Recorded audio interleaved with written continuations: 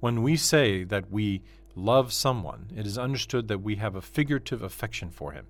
All Muslims, regardless of whether they are ignorant Muslims, bid'at holders, or pure and faithful Muslims, love Rasulullah in this manner. Affection that much will suffice for being a Muslim. To attain love that will facilitate the reception of faith, one must learn and love his words, actions, behavior, and morals. Someone is obeyed when he is loved in the full sense. He will be followed in every matter. A person will forget everything else if the love he has is powerful. This type of forgetting is called fana-i-qalb. He will even forget himself. The forgetting of the self is also called fana-i-nafs.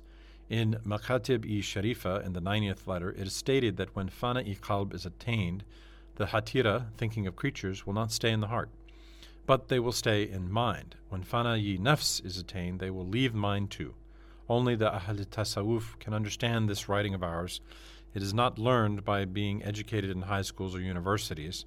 So when fana is attained, that is, when an arif is loved very much, fade, lights, and sacred blessings which are coming to that arif from Rasulullah sallallahu alaihi wasallam flow toward the heart of these lovers, and they attain real ikhlas. Hence they enjoy worshipping, and they obtain the grace of Allah Ta'ala.